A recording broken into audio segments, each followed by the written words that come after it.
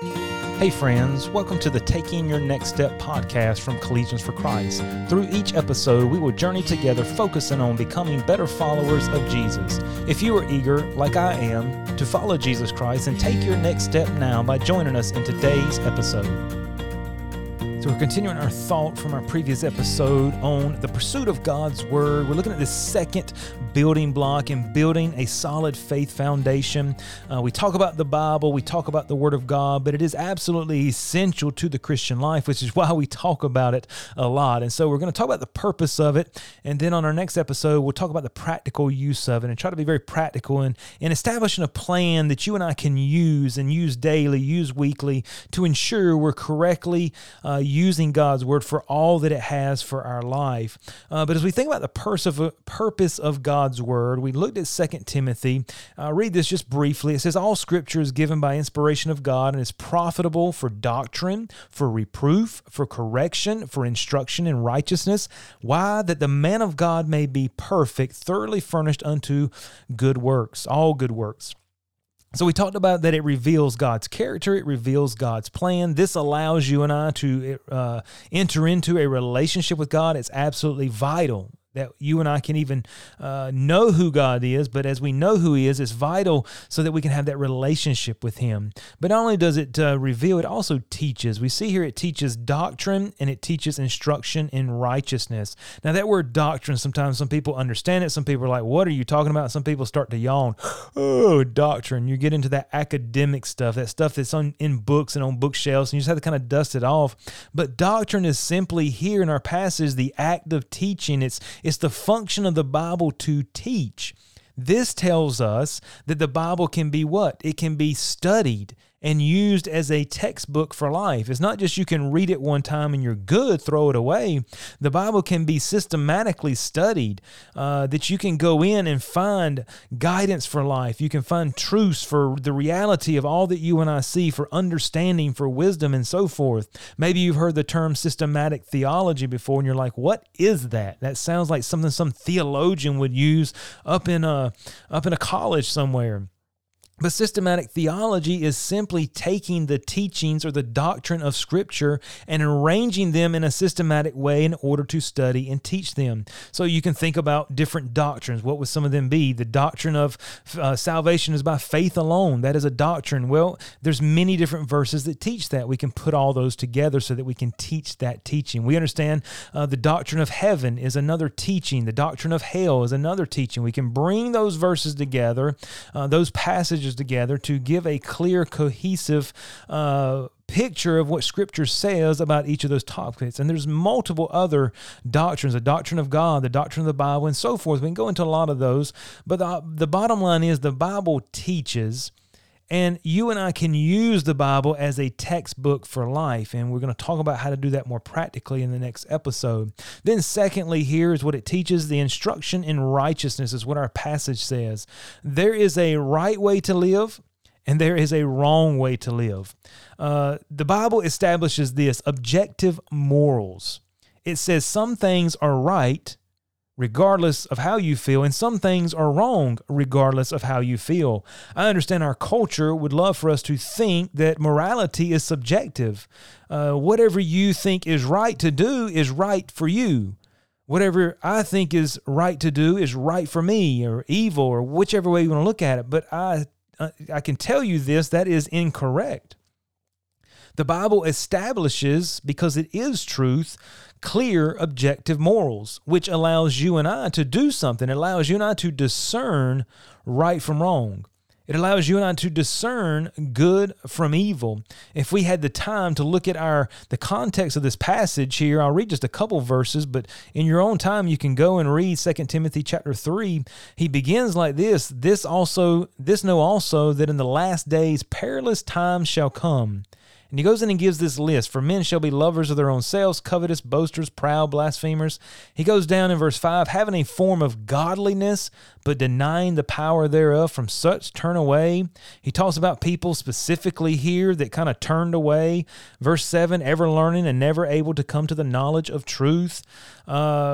Then he goes on, he says, so do these also resist the truth. Men of corrupt minds reprobate concerning the faith, but they shall proceed no further, for their folly shall be manifest unto all men. He goes in and says, yea, and all that will live godly in Christ Jesus shall suffer persecution. But evil men and seducers shall wax worse and worse, deceiving and being deceived. What is he describing? It's not a place I want to live. Do you want to go on vacation here? Absolutely not, right? But this is our culture that we live in. This is the context we find our passage about the Bible and about the pursuit of God's Word and how vital it is for our lives. Because what Paul is writing to Timothy, he's saying, look, this is where you're at. This is what you're living in. And it's going to continue. Evil men and seducers are going to continue to get worse and worse, and they're going to deceive more and more people. But, verse 14, where we started, but you do this, Timothy, but you do this, believer that is listening right now. You continue thou in the things which thou hast learned. Where? In the Holy Scriptures. Those Holy Scriptures are able to make you wise unto salvation. You can know you have eternal life. You can know where you're going when you die. You can know all about life. And he says, in contrast to the culture, all Scripture is given by inspiration of God, and it's profitable. You gain this from it. Doctrine, reproof, correction, and instruction in righteousness. And so this is what will help us live in the face of a godless culture and society. And can I say this? It's absolutely vital to our faith. Because the stuff on the outside does not stop. Day in, day out, it's what we're faced with. And the Word of God gives us the discernment, the strength, the encouragement to press on. And then next here, it also convicts. This was through reproof, through correction. You think about Hebrews 4:12, for the Word of God is quick and powerful and sharper than any two-edged sword, piercing even to the dividing asunder of soul and spirit. And it talks about the marrow, the deepest part of us, and is a discerner of the thoughts and intents of the heart. When it talks about reproof here, it kind of carries the idea of conviction. You hear that maybe a lot in Christian talk. I felt convicted. That preacher preached, man, I was convicted because of that. Well, a person, when you think about being convicted, maybe in our judicial system, they're convicted when they're found guilty in a court of law of the charges that are made against them. That you would say that's a convicted felon. That is a convicted person there of this charge. But reproof carries it a little further. You see, conviction just says, hey, you're guilty of the charge. But reproof, the idea here, carries it a little further than just the charge to revealing the whole truth of the matter and its consequences. What do you mean? Well, when we reprove through Scripture, it tells you what you've done wrong, but it also tells you what is right and what the consequences of your actions are. So the Word of God says this is the right way to live. This is the wrong way to live. If you live the right way, this will happen. If you live the wrong way, this will happen. It spells it completely out.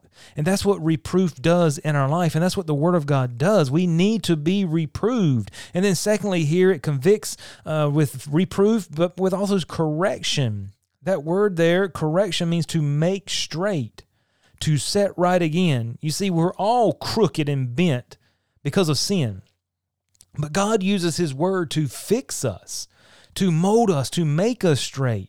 You see, the Bible calls out sin, not only to convict, but also to prevent sin in our lives and to guide us in the right way.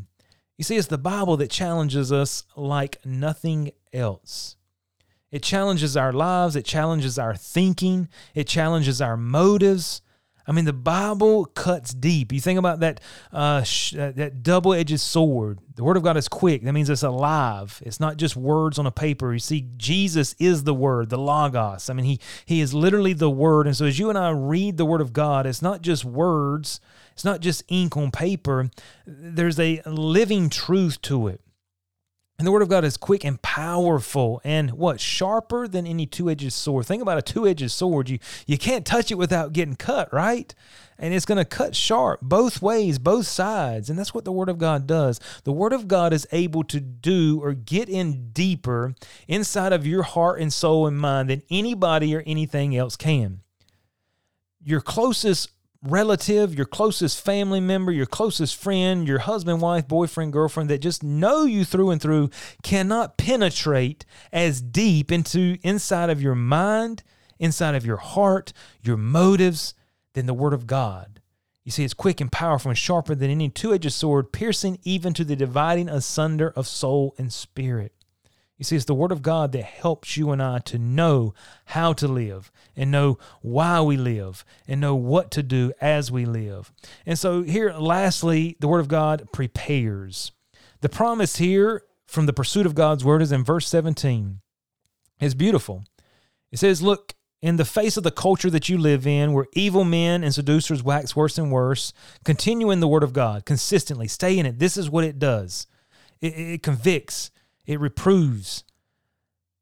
That the man of God may be perfect, thoroughly furnished unto all good works. Think about that. Perfect here means complete, completely qualified. It's not talking about sinless perfection, but it's talking about this idea of being fit or in shape. You can think about an athlete who trains and they make themselves in shape in order to go out and to do the thing that they're required to do, that they're fit for the task. And that's what the Word of God does. It fits us or makes us in shape to go out into the world, to face the culture, to face the people, to face Satan, to face the challenges. That's what the Word of God does for you and I. Neglect it and you'll be like that runner who is not in shape, who cannot make it to the finish line. You will be like the football player who is not in shape, who would just get plowed over because they're not in shape.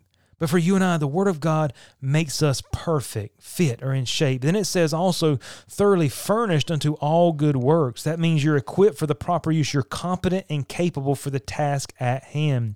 So the Bible equips you with everything you need for all you will encounter in life.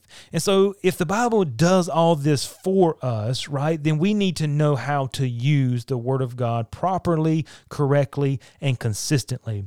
And we're going to talk about that on the next episode, the practical use of God's Word. So join with us for that conversation. Thank you for taking the time to listen. If this podcast has been helpful to you, please share it with a friend or subscribe to stay up to date on the latest episodes. You can connect with Collegians for Christ online for more information and resources at cfccampusministry.com.